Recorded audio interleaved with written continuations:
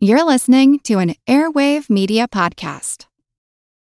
When you need mealtime inspiration, it's worth shopping Kroger, where you'll find over 30,000 mouth-watering choices that excite your inner foodie. And no matter what tasty choice you make, you'll enjoy our everyday low prices, plus extra ways to save, like digital coupons worth over $600 each week. You can also save up to $1 off per gallon at the pump with fuel points. More savings and more inspiring flavors make shopping Kroger worth it every time. Kroger, fresh for everyone. Fuel restrictions apply. Want to learn how you can make smarter decisions with your money? Well, I've got the podcast for you. I'm Sean Piles, and I host NerdWallet's Smart Money Podcast. Our show features our team of nerds, personal finance experts in credit cards, banking, investing, and more. And they'll help you make the most of your money while cutting through the clutter and misinformation in today's world of personal finance. You'll get clarity on strategies to help you build your wealth, invest wisely, shop for financial products, and plan for major life events. Listen to NerdWallet's Smart Money Podcast wherever you get your podcasts. Hey, this is Doc G, and you're listening to the Earn and Invest podcast.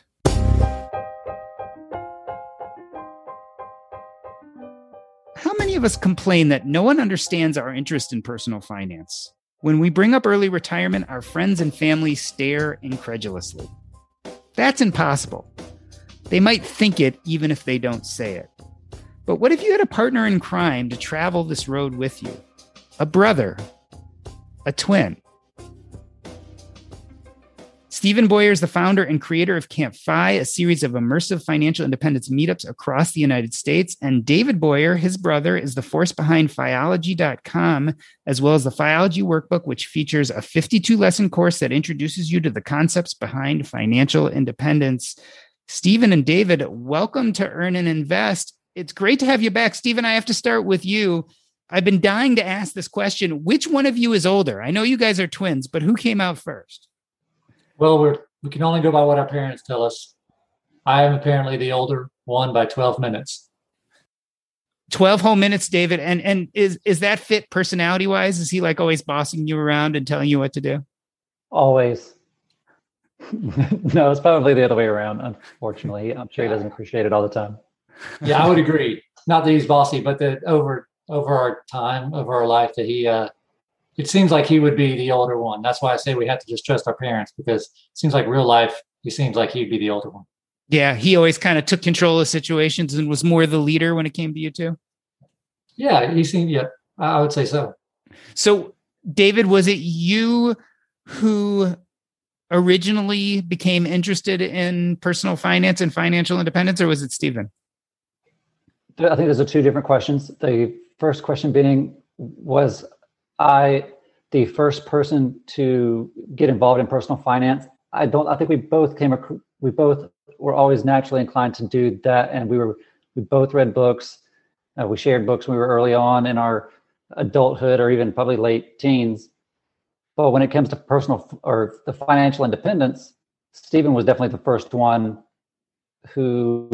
he's the one that introduced me to the financial independence community. And he invited me to a Camp Mustache in 2016 in May, in which my daughter and I and a friend of ours, that was our first foray into what it meant to be part of the financial independence community. When we first got there, I didn't know who anyone was, but by the end of that weekend, we had become a pretty good friends or associates with many of some go-to names in the financial independence community, and having their support throughout the years, I think, has helped both of our endeavors. But Stephen is the first one. He's probably the most passionate person to want to drive and help bring financial independence to many other people. Stephen, tell us a little bit about that. So you kind of both were interested in personal finance. How did that segue into financial independence? Where did you first hear about it from?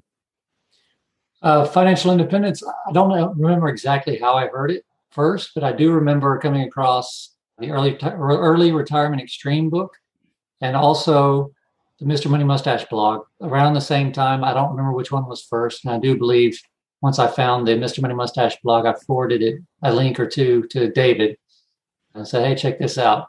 So I don't remember, some people have stories where they were looking for, how do I get out of my job, or how do I retire early, or, getting out of the rat race. But I don't remember doing anything like that. And I honestly don't remember how I mean, it was just a stumble. I don't remember how I came across, the financial independence community initially. David, did you feel like he was a little bit crazy? I mean, you guys, I think both started in the military, right? And didn't sound like either of you were per se burned out in your careers. When he sent this email to you saying, hey, check this thing out, this financial independence, what were your first thoughts?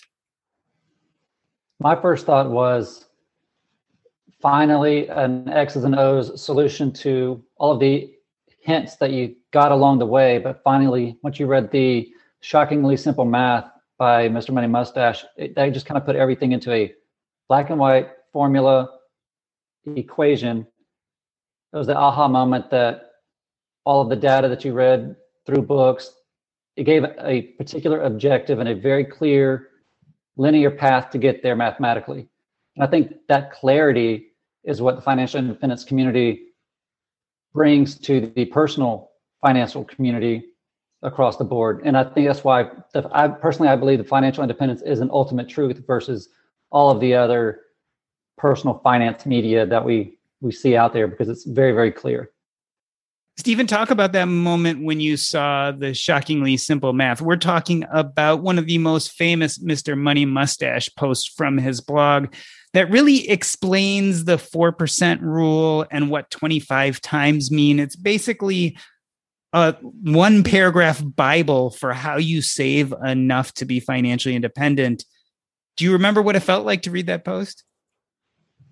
Yeah, it felt great. And one of the keywords you just said was enough. And so what, to me, David mentioned the clarity that the financial independence brings to the broader personal finance community is that we can define what enough is now based on that 4% rule and the 25 times annual spending. Before it was just, you should save for some future date and save some kind of unclear amount, maybe 10%, maybe 15%, maybe 8%. And just, if you do those things, then you'll be able to reach retirement at some point, maybe in your 50s or 60s. So one thing that article really does, again, it provides that clarity. It defines what enough is. And so that there is a money finish line. So once you can sort of put your constraints or put in a box sort of your financial life or financial being, then it makes it more not attainable, but makes it where you can handle it a little bit more and you have some peace about it. And then once you have that taken care of, and that just frees up bandwidth to go towards the more important things in life. David, often when we talk about personal finance and especially about financial independence, we talk about this idea of spousal buy-in, right? Getting your spouse on board with this new superpower you've developed. But it's not just your spouse, it's really your friends and your family. Often someone like one of us delves into the internet, we find out about, hey, there's this thing called financial independence. Maybe we can retire early. And everyone looks at us like we're crazy. Was it easier, David, for you guys to do this together? It was like you had someone already to share immediately this idea, someone who kind of got it the way you did. Absolutely. And for us specifically, it wasn't, we've always had that. If one of us had a good idea or we thought was a good idea, we would always reach out to the other person, either throw darts at it, figure out what's going on with it. Most of the time it came out to be a much better product once we got done with it, whatever that idea or thought was, and we learned from each other. But to have a comrade in arms, so to speak, on the way to personal finance, and especially in the context of our own lives, because we are familiar with each other's lives, I think that value that brings is immeasurable. When other things in your life are challenging you along that path to reach that objective, it's really great to be able to just text or call or just know that person's right there in your corner. Stephen, that's an interesting idea, right? To have kind of that support. Do you think that helped you figure out your finances faster? Just the fact that you and David could bounce these ideas off each other and kind of build together? I think so. Yeah. And that's one of the reasons why, I've been lucky enough to benefit from having someone that is like-minded my whole life. Not a lot of people get that benefit. And so, since high school, David and I both sort of went our separate ways, college and military and all that. And I don't think that we've lived in the same state, for 20 years now. So in a way, we are just a phone call or a text away, but the camaraderie, like you said, a comrade or having that, like you say, the support group or that support system, that's really important. And I always had it, but I know that a lot of people don't have it. So that's one of the reasons why, I really work towards trying to build the community and making the community accessible to as many people as possible in real life. We experienced that firsthand whenever we went to that first Camp Mustache up in Seattle back in 2016.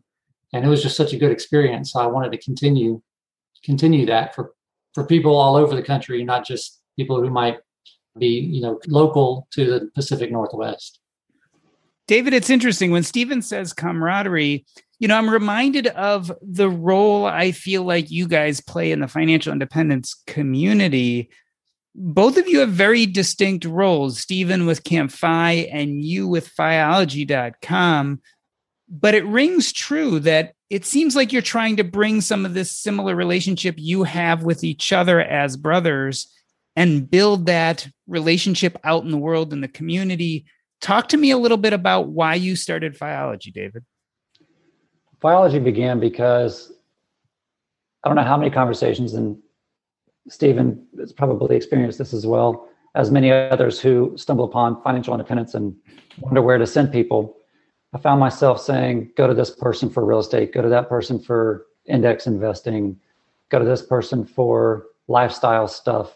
But I didn't see anything that provided a step-by-step framework that covered all the things that Stephen and I had learned since we've been part of the financial independence community.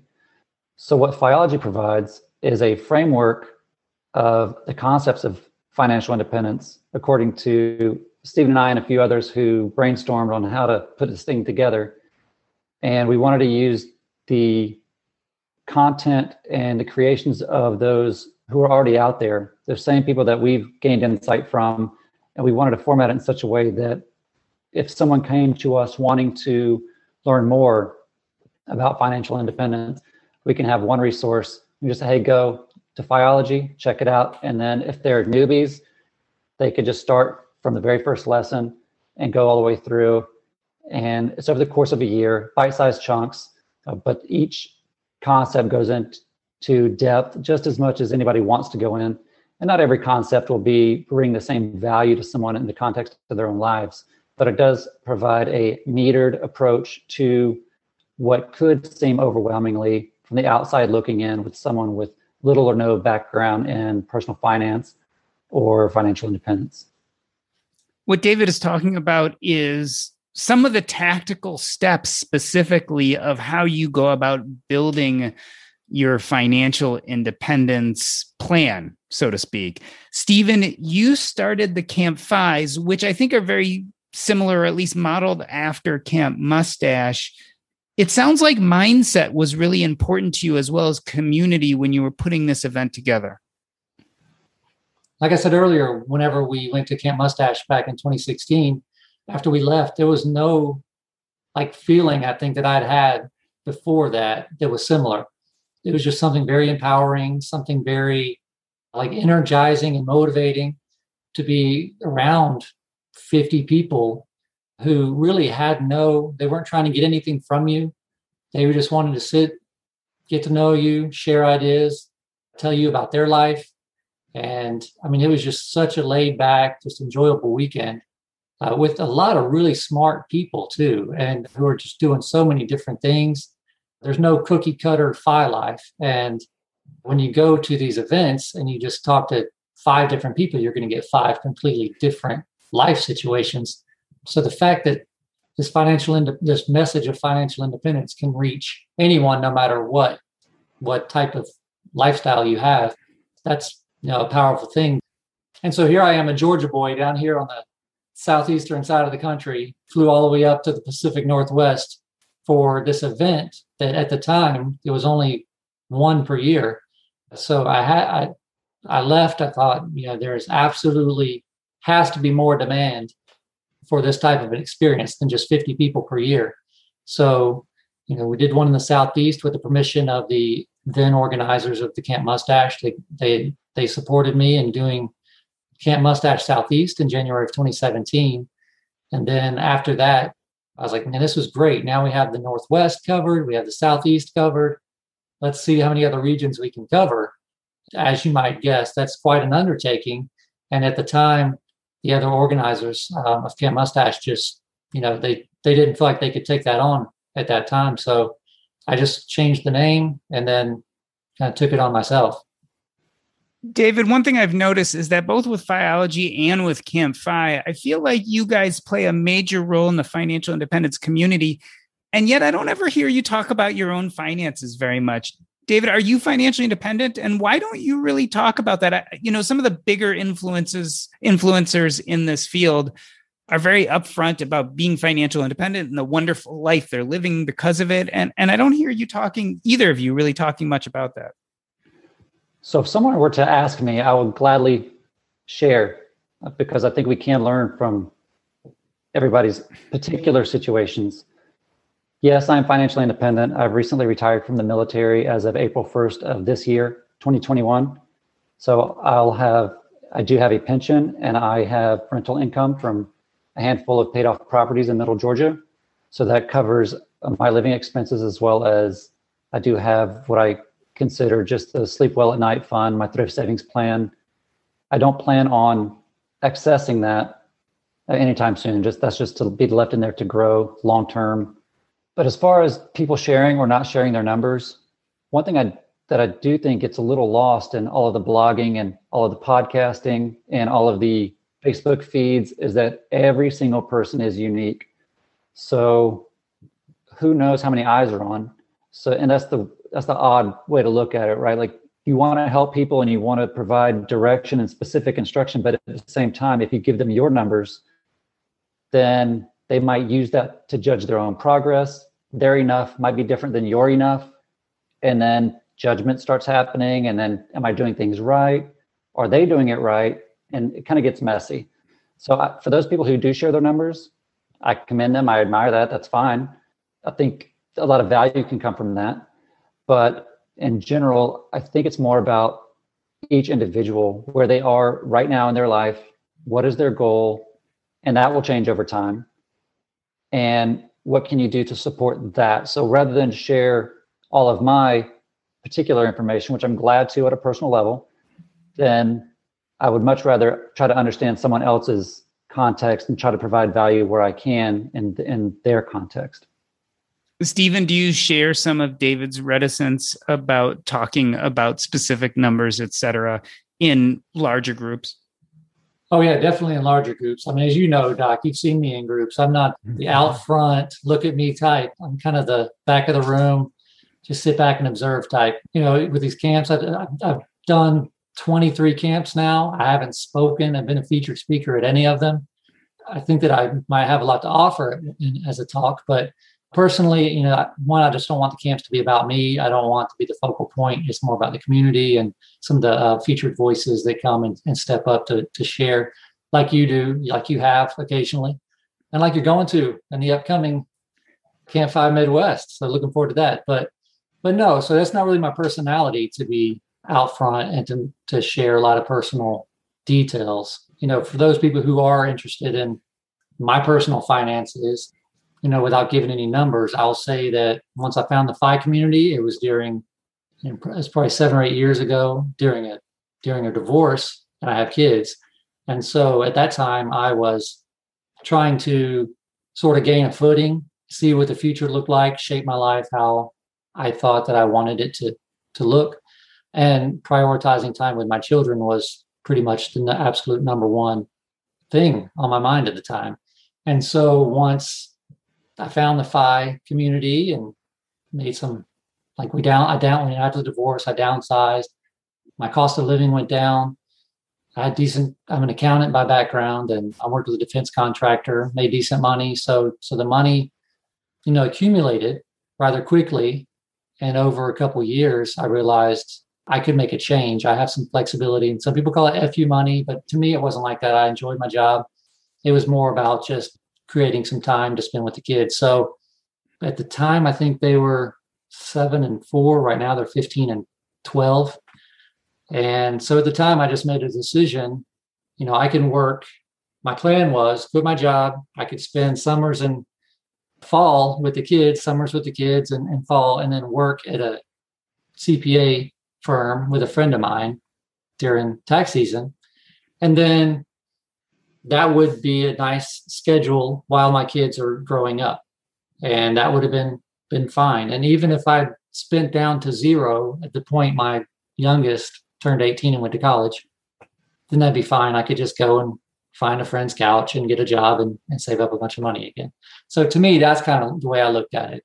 I'm not 100% FI or anything like that, but right now that's not my main priority. And so since then, luckily, I really haven't spent down much of my savings because some passion projects have made a few dollars, and I still maximize time with the kids, and I'm 100% accessible and available to them. And I think I'm a much better parent because of that. So to me, that's a priority. Once they get grown or just don't want to hang out with me that much anymore, I'll look into making some more money if I need to. And I think once you discover financial independence and you get the finances and that mindset and the mentality of you have an objective and you have the power to actually do things in your life to achieve that objective, that empowerment or mindset, you can then use that in other aspects of your life, whether it's shaping a lifestyle or whether it's weight reduction or just the belief that if you take action, smart, intentional action consistently over time, you can really shape a life and design a life that you think can make you happy. And if you get to that point and it doesn't, then you're still feel empowered that you can just do it again and try to improve your lot in life. And I try to look forward to every day.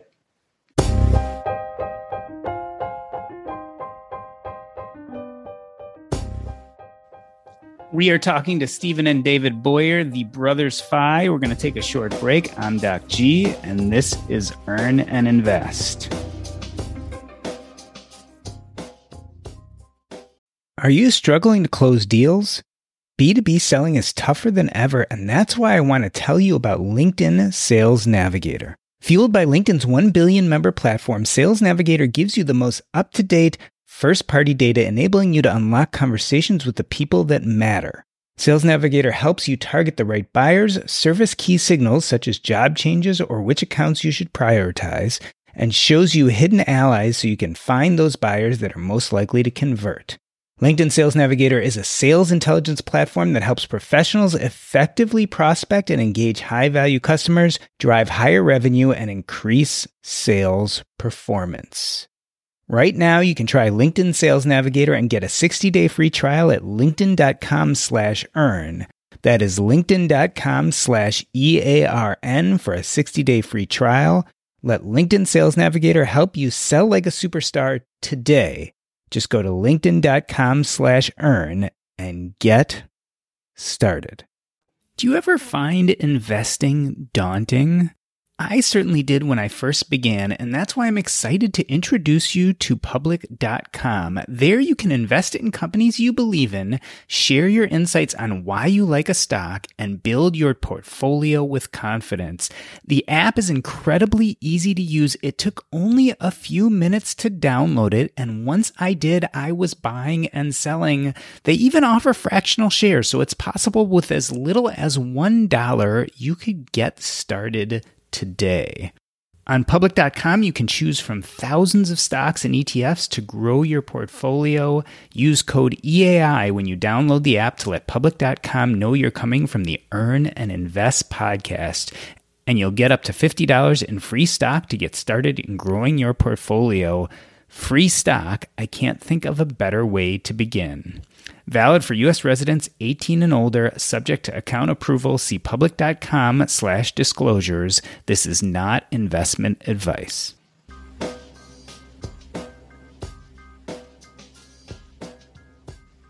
We are talking to Stephen Baughier, the creator of Camp Fi, and David Baughier from Fiology.com. David, Stephen said a moment ago he prefers to be at the back of the room. And I think I've described both of you as two of the most important people in the financial independence movement that you probably don't know. Is being at the back of the room something you guys do on purpose? I've seen that you don't normally throw yourself out there to get the attention when we're in kind of public forums. I don't think we frame it in that way. I think we each have objectives that we want to achieve inside the FI community. And if that means that one or both of us step out of our comfort level and do something like go on a podcast tour or write more blog posts or be a featured speaker at one of the main events across the country, I think we would be willing to do that. But we do know ourselves and we know what we think our particular roles in for our objectives of it. And then I think we put our energy there to where we feel that we could best get there efficiently and within some level of comfort as well. So there's a lot of great personalities out there speaking. You're one of them. There are so many. Yes, I think we probably have some valuable things to share, but we do. And if people want to hear them after they listen to this podcast, they'll know where to find us. Stephen, David was talking about some of those personalities that are a little bit more upfront and center. I'm thinking of Tanya Hester of Our Next Life. She recently put a blog out that said the FIRE movement, Financial Independence Retire Early, the FIRE movement is dead. Talk to me about how you think FIRE has evolved over the last few years. Is it changing? Is it growing? Is it dead? No, it's not dead, but I don't want to discount, her article title. I'd be interested to read it and see if that's really what she's saying in the article or not. But I would say, no, it's not dead. I mean, you're always going to have people who are, well, I guess as long as you have people who are unhappy, who are not doing as well financially, who don't have the knowledge or the support system to make progress in their financial lives, then the FIRE movement and FIRE is going to be alive and well. FIRE movement was dead, we wouldn't have people continuously attending Camp FIs or Camp Mustaches or FinCon or any of the other retreats or events. So no, it's not dead. As far as like the absolute number of people who are part of the FIRE movement, if that's growing or shrinking, I have no idea. But then again, something else to think about is, the FIRE movement, if you want to call it that, is something that touches one aspect of someone's life. And then if they jump in and then they meet some people, maybe it touches like more of a social aspect of their life. But, life is comprised of a lot of different things. And so people will go in and out of the movement, or I guess if you to me, it just seems like to think of it as like this thing that stays the same with the same people throughout time. To me, that's not really like a great way to look at the FIRE movement. I look at it like it's just sort of a transition period where you don't know about it and then you do. And then if you choose to do something with it, then great. If not, then that's okay. But then you just go on with your life. So to me, as long as you're putting good information out there, Tanya Hester, she's probably getting plenty of traffic to her sites and to her blog. And I think she's just finished a book that might be coming out soon. Her second book, as far as I think. It's her third, actually. Yeah. Her third, okay. So I mean, hopefully it's not dead, because I'd like to see her sell some books and everything. So it could just be clickbaity. I'm not sure, but I'd be interested to read that article and see what she's talking about. David, what about the pandemic? I mean, has it changed the FIRE community? Has it changed the way we do things? No, I think throughout the pandemic, people either refocused because they had the time and a little bit more time. Maybe they had the 2-hour commute every day they didn't have to take, or they just worked from home and they were around their family more. Things changed. People's perspective of things changed. So I think people learned a lot. But as far as the financial independence movement and how the pandemic affected it, or those who are trying to go through FIRE, I think those who are on their path to financial independence probably recognize some of the same habits that they maybe honed a little bit more during a pandemic if they had a job loss or a reduction in income or an additional challenge in their life that maybe is not financially related, but had to learn how to creatively overcome it. many of those same tenets and habits are what you hone over a longer period of time on a financial independence journey.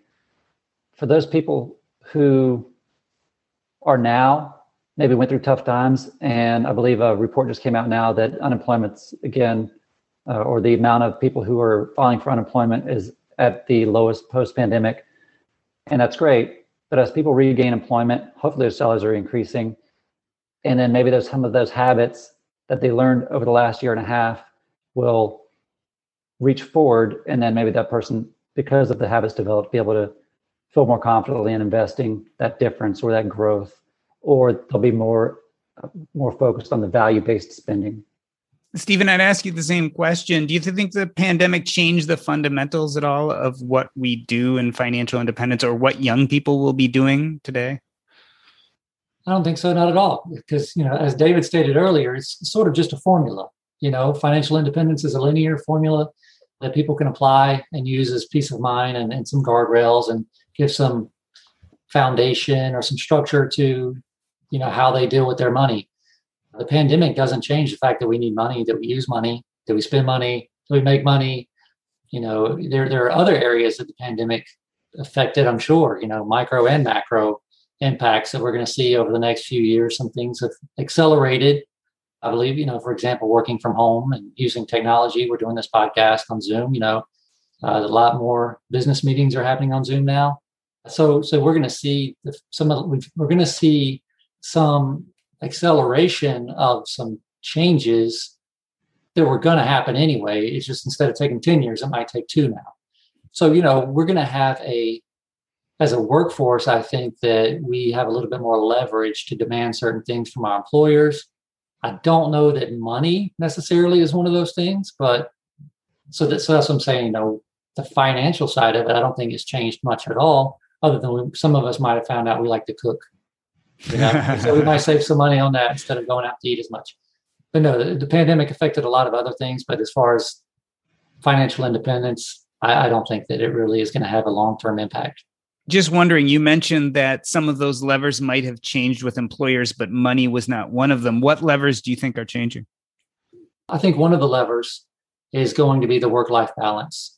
Before, and it's something that we've talked about different times throughout in meetings with in person at camps, or I think I'm sure there's a lot of blog posts and things within the FI community about quality of life issues. It's not all about the money. There's a lot of other things that are really important.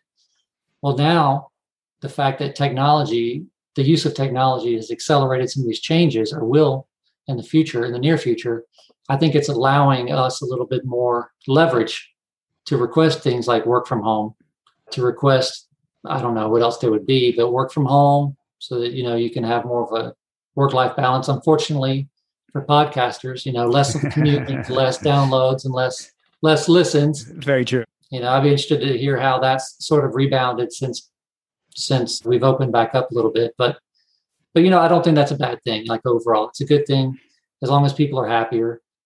I know that there's the big minimum wage push now, which wasn't part of a discussion a year ago.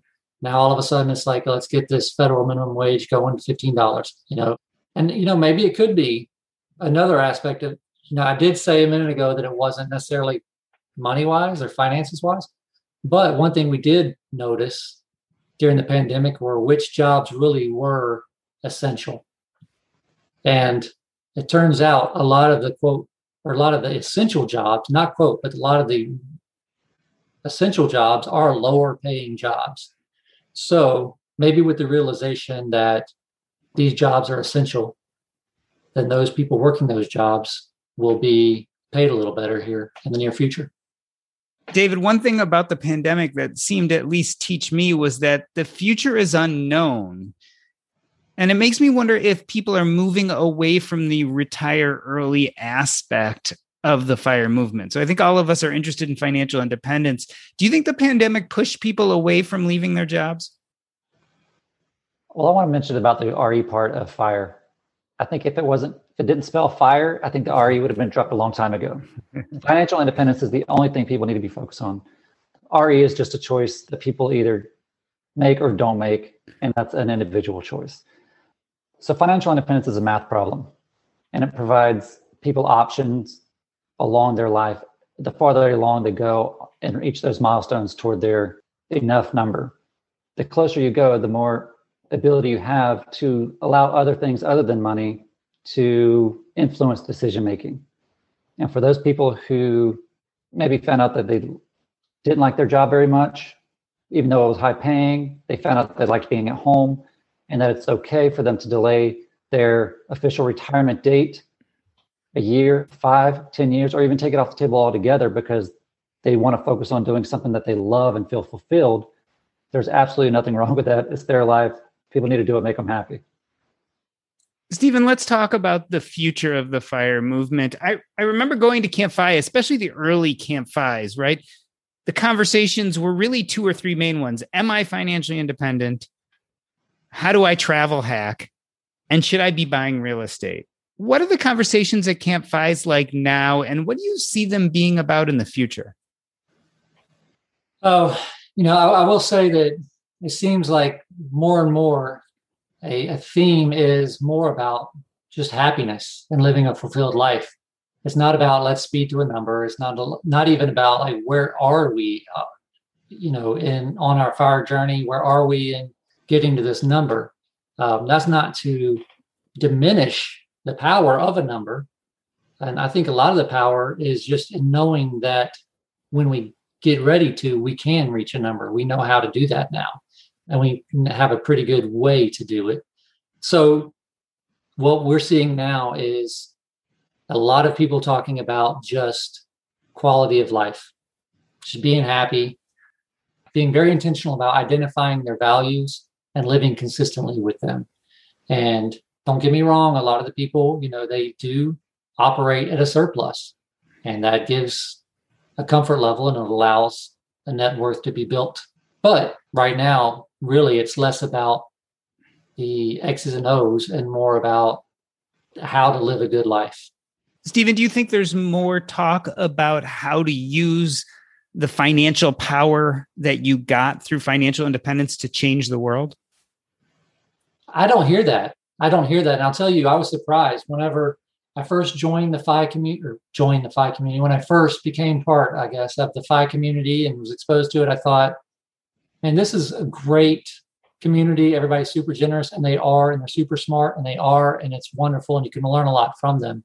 I assumed that that's why most people were pursuing FI, was so that once they define enough and they achieve enough, whatever that is for them, then their surplus is used to make the world a better place. Their surplus being whether it's finances, money, time, energy, resources, experience, any of those things, the things that are freed up once you have reached a certain degree of financial independence.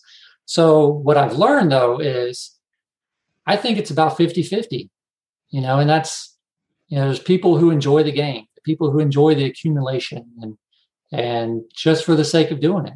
And it's not a majority necessarily who are out just to do this to make the world a better place. It's not as altruistic as I thought it initially was, but I would think it's probably about 50-50, maybe 60-40, altruistic to not. And, again, people change. Maybe somebody is at a certain stage in their life where they feel like they need to do it for this reason. And then at some point it might open up and then they change. But still, it's the FI framework that allows someone to explore all of that for themselves. One thing I have seen, I've gone to a handful of Camp FIs myself, and regarding the age, I'd say some of the younger people really do enjoy jumping into spreadsheets and really talked about the travel hacking. They love it. I just canceled a bunch of credit cards because I was just like, I don't like that much stuff floating out there. I get it. I understand all the points. I got all the points. I used them. But I think I'm going to take a pause from travel hacking just because I don't want to keep dealing with it. But there are a lot of people that really enjoy it, and that's great. And as Stephen said, they game it. And that's how they get enjoyment out of it. They see progress. They see a chart that goes from bottom left up to the right. That makes them feel good. That means progress. But as I see people get older and have conversations with I'd say probably our age, we're 43 right now, but I would say about in the 40s and up, that's when some of those conversations do start to shift into what are you doing with your extra time. Many of those people haven't yet achieved their FI number or have accumulated enough, but they're already leaning forward because maybe they've seen things in the world or experienced certain things that have mattered to them or that have challenged them, and they want to impact change long term. So they do think about those things. And so I imagine there's some people who are really X's and O's in it right now for the what percentage of my net worth increased this month. I think those same people were going to be shifting in their vision as time goes by, which is natural. We all grow.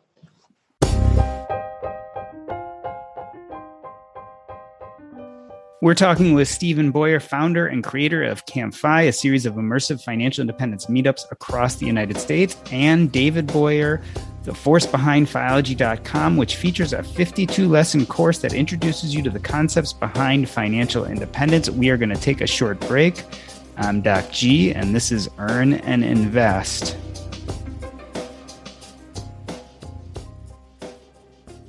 Listen.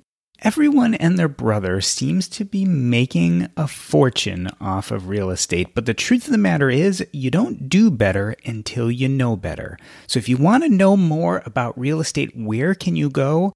Well, I go to the Real Estate and Financial Independence podcast with Coach Carson. There, the coach tells us about real estate in multiple ways. One is he has guests who are proof of concept, real life examples of how people have used real estate to make it to financial independence.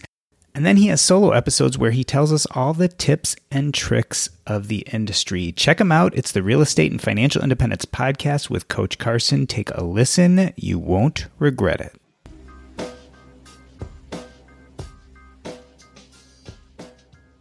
We are back with David and Stephen Baughier, the brothers FI. David, let's talk about the younger financial independence community. I'm going to put you on the spot here.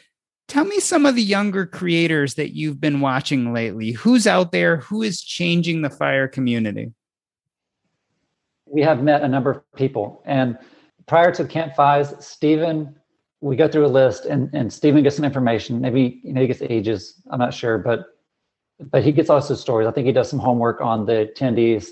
And then he'll see like a 19-year-old or an 18-year-old or a 24-year-old that decides to show up at a Camp FI. And then they show up and they're so mentally sharp. They seem so much mature for their age than I ever was at that age. And you just sit back and you look like, oh my goodness, this person is going to really, if they choose to, they're going to make a lot of positive change in the world. And that's very exciting to see. I'd say our first taste of that was Stephen 3 years ago, I think, or 4 years ago at Camp FI in Florida with Cody Berman. And he's gone on to have his, I'm sure he's been on your podcast. I'm sure you probably been on his podcast, but he seems to have at a very early age, he was 19 or 20, I think at the time, had already started his own business. And he's gone on to do so many great things. And he's personally helped me out with some of the Fiology stuff too, which I greatly appreciate. But Lee Richardson is another individual that's out there. Stephen, please jump in, because I know you've had many more conversations with these young people than I have because you've attended many more Camp FIs than me. Yeah, something that excites me is the future, because a lot of us older folks like to say, if I had only found this community sooner, how would my life be different? Being able to provide this experience for people, that's all inclusive. It welcomes everyone, all ages. And so, but there are some standouts that come, especially with younger people who attend on their own. Like in Virginia, we just had a kid who hasn't even graduated high school yet buy a ticket, show up without his parents. He just did it all on his own.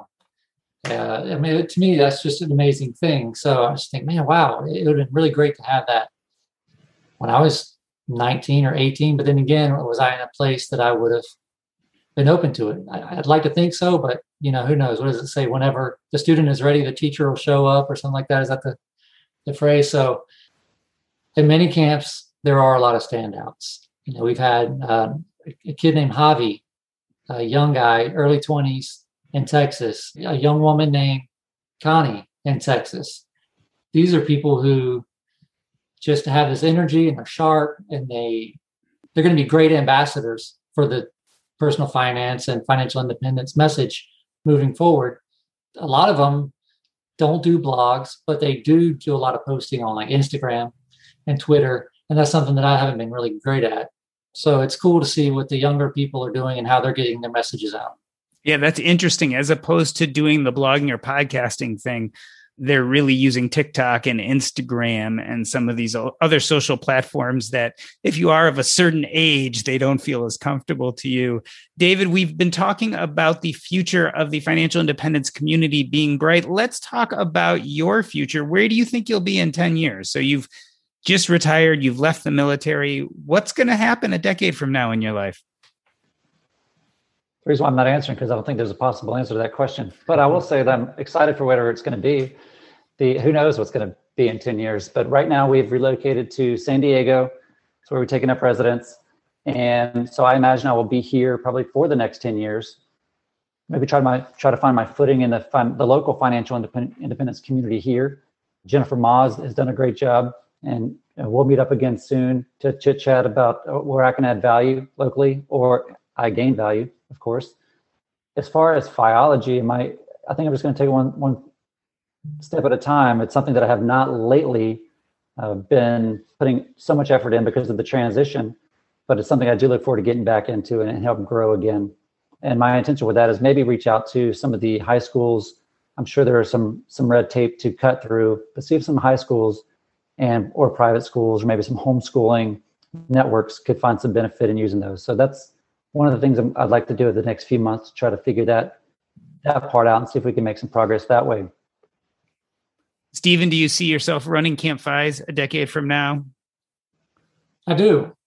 You know, I believe a lot in the experience and the change that it can make at an individual level. I don't see all those. Never really expected that I would, but I've gotten enough feedback to know that it does make a difference. And I don't think that 10 years from now, that's going to be any different. I see as long as there's a demand for it, I hope to be the person that's able to provide that experience for people. Well, Stephen and David, I wanted to thank you for being on the show. Your story reminds me of two things. One is the power of having someone by your side who understands what you're into, who understands your personal beliefs, whether it be about personal finance or other things. The other is how much you can affect a community by just showing up and being there. I think both of you guys are great examples of people who are part and parcel of this FIRE community, who've consistently showed up behind the scenes and done the work. I totally appreciate you. I appreciate what you've put out there in the world. In case anyone wants to connect with you online, let me start with you, Stephen. Where can they find you? Well, I'm on Facebook, Stephen Baughier, StephenBaughier. You can find me. It's easy. That's a very uncommon last name, so you'll have one selection probably. And you can reach out. campfi.org is my email. campfi.org@gmail.com. It's campfi.org@gmail.com. And if you're interested in knowing what's going on with the camps, you can go to campfi.org. And David, if people want to reach out to you or want to know more, how can they? I definitely want to learn more about the people out there as well. So please reach out to me at www.phiology.com. Just contact, and then it'll send an email right to my inbox, and I will respond. This has been the Earn and Invest podcast. On behalf of myself, I'd like to thank the Brothers Phi, David and Stephen Baughier. That's a wrap. Have you been to a Camp Phi yet? In this episode, we talked about Camp Phi. These are retreats throughout the year at multiple locations where like-minded individuals get together to talk about financial independence. We have one coming up September 3rd through 6th in Minnesota. That is the Camp Phi Midwest. You can learn more by going to campfi.org. That's campfi.org. I remember the first Camp Phi I went to. It was actually a Camp Phi Midwest in Minnesota 2 years ago.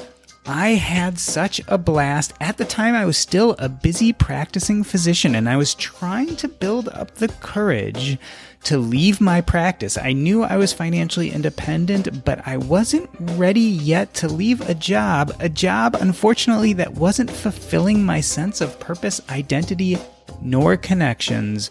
I went to this Camp FI. I met some amazing people like Leif Dahlin, the physician on fire who's going to be at Camp FI Midwest this September 3rd, as well as J.L. Collins, Tanya Hester, Gwen Mers. I can't tell you how many cool people I got to hang out with, but it wasn't just the content creators. It was actually everyday people like you and I who could discuss what was going on in our lives. We could talk about our financial independence dreams, and we could put together plans of what to do next. These are life-changing events. I really suggest you check one out this year. We have one coming up September 3rd. There are still tickets available to Camp FI Midwest. Just go to campfi.org. That's campfi.org. Check it out, and I will be there and would love to see you.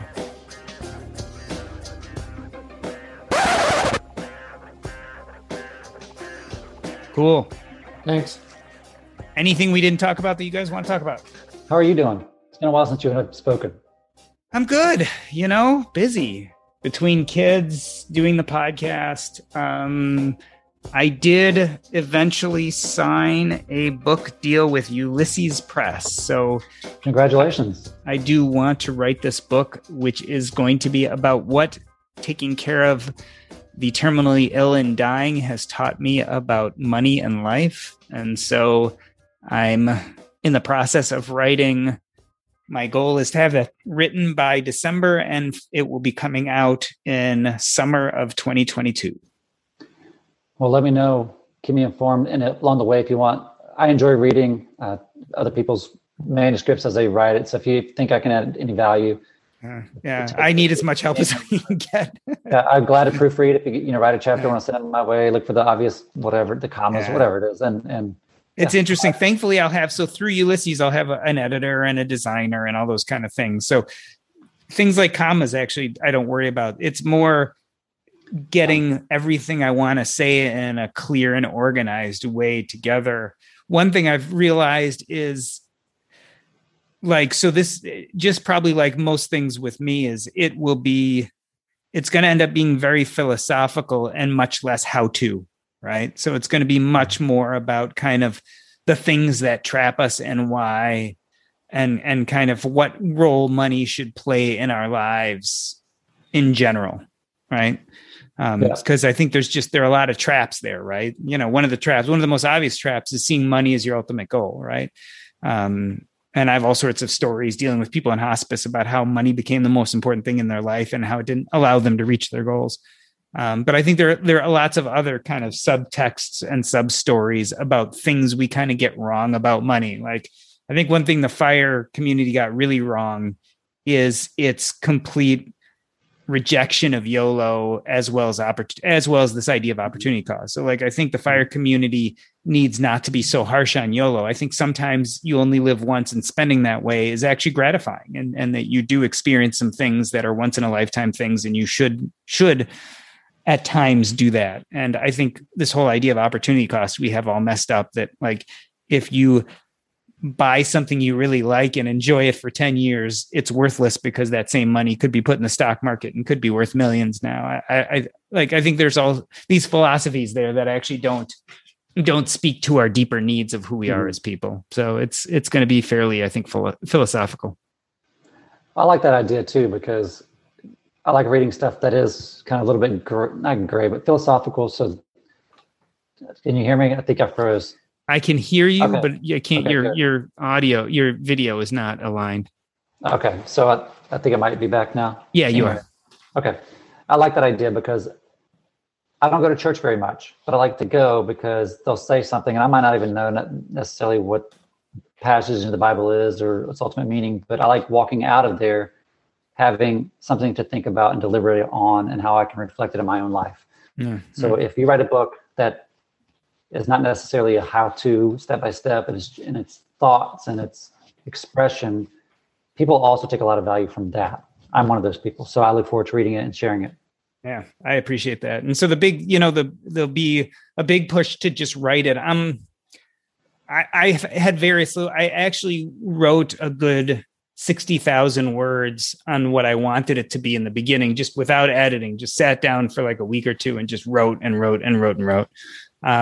Then I got an agent and worked with an editor on cleaning up my book proposal and cleaning up like an introduction and a first chapter.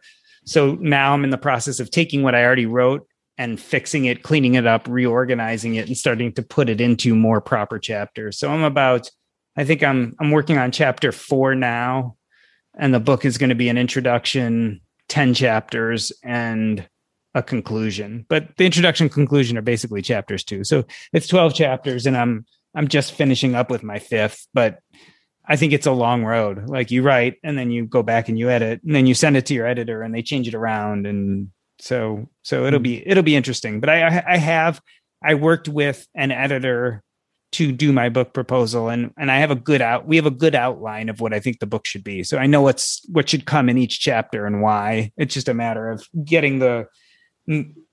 collating the material, putting it in the right place, and then cleaning it up. Because when I went back and looked at my 60,000 words, there's a lot of repetition, a lot of stories that are disjointed, a lot of language that just isn't as pleasing as it could be. But that's why you have editors too. And of course, you'll do a lot of that as you go, but clean it up just because that's what you'll catch. But it's a process. Yeah. Anybody who writes anything, as you know, do a lot of writing. Do you still do a lot of writing on your blog? No, not as much. Mostly I spend my time. So I do most of the creative stuff I do is still the podcast. Yeah. Because even if I want to write if I'm either editing a blog post that someone submitted to Phiology, or if it's something that I've written, I will spend hours and hours going back through thinking, and that's just a blog post. So you're looking at a 60,000 word plus manuscript. You can only imagine. It's a good thing. It sounds like Apollo's got a good team to support you on the back end, and hopefully that works out for you. Yeah, so when you sign the dotted line with the press, then they provide their own people. So we'll see. Like I hope I mesh. So I have a good agent who I really like, but we'll see if I mesh with the editor from the press. I hope I do. I hope I really like her and she does a great job, because I know I can come up with the ideas and the stories, but a really good editor can make your writing sing. And that's what the editor I hired did. But it's way too expensive to hire her to help me write the whole book. Mm-hmm. Yeah, I was actually honored. I got some emails from J.L. Collins. He's writing a new book, and he started chapters. He maybe send them to you too. I don't know, but he started sending me some chapters to proofread and give my opinion. Yeah. So I'm honored. Yeah, absolutely. Yeah, J.L. and I talk all the time, so I know he's. In fact, he sent me something I need to read. I just haven't had a chance. Been so overwhelmed. I read like 4 books a day or 4 books a week or something, like between just for the podcast. Everyone has a book. So it's like tomorrow I'm interviewing someone who's a 300-page book. And then on Friday, I haven't even started the book, but there's a 115-page book I got to read for that. And, See, if we were authors or bloggers or whatever, you would have research to do, and you'd have to read this stuff or listen. You guys are easy. I just know you. I can't wait to see you guys in person. So I'm going to be, Stephen, you're going to be obviously at the Camp Phi. David, you're not going to Camp Phi Midwest, I assume? I don't know. When is that, Stephen? Labor Day, September. As a longtime foreign correspondent, I've worked in lots of places, but nowhere as important to the world as China. I'm Jane Perlez, former Beijing bureau chief for the New York Times. Join me on my new podcast, Face Off, U.S. versus China, where I'll take you behind the scenes in the tumultuous U.S.-China relationship. Find Face Off wherever you get your podcasts. You care about your money. Of course you do. So why aren't you listening to SoFi Daily? This podcast will keep you updated on the latest news in the stock market and how it could impact your financial life. Stay on top of what's happening. Listen to SoFi Daily wherever you get your podcasts. That's SoFi Daily wherever you get your podcasts.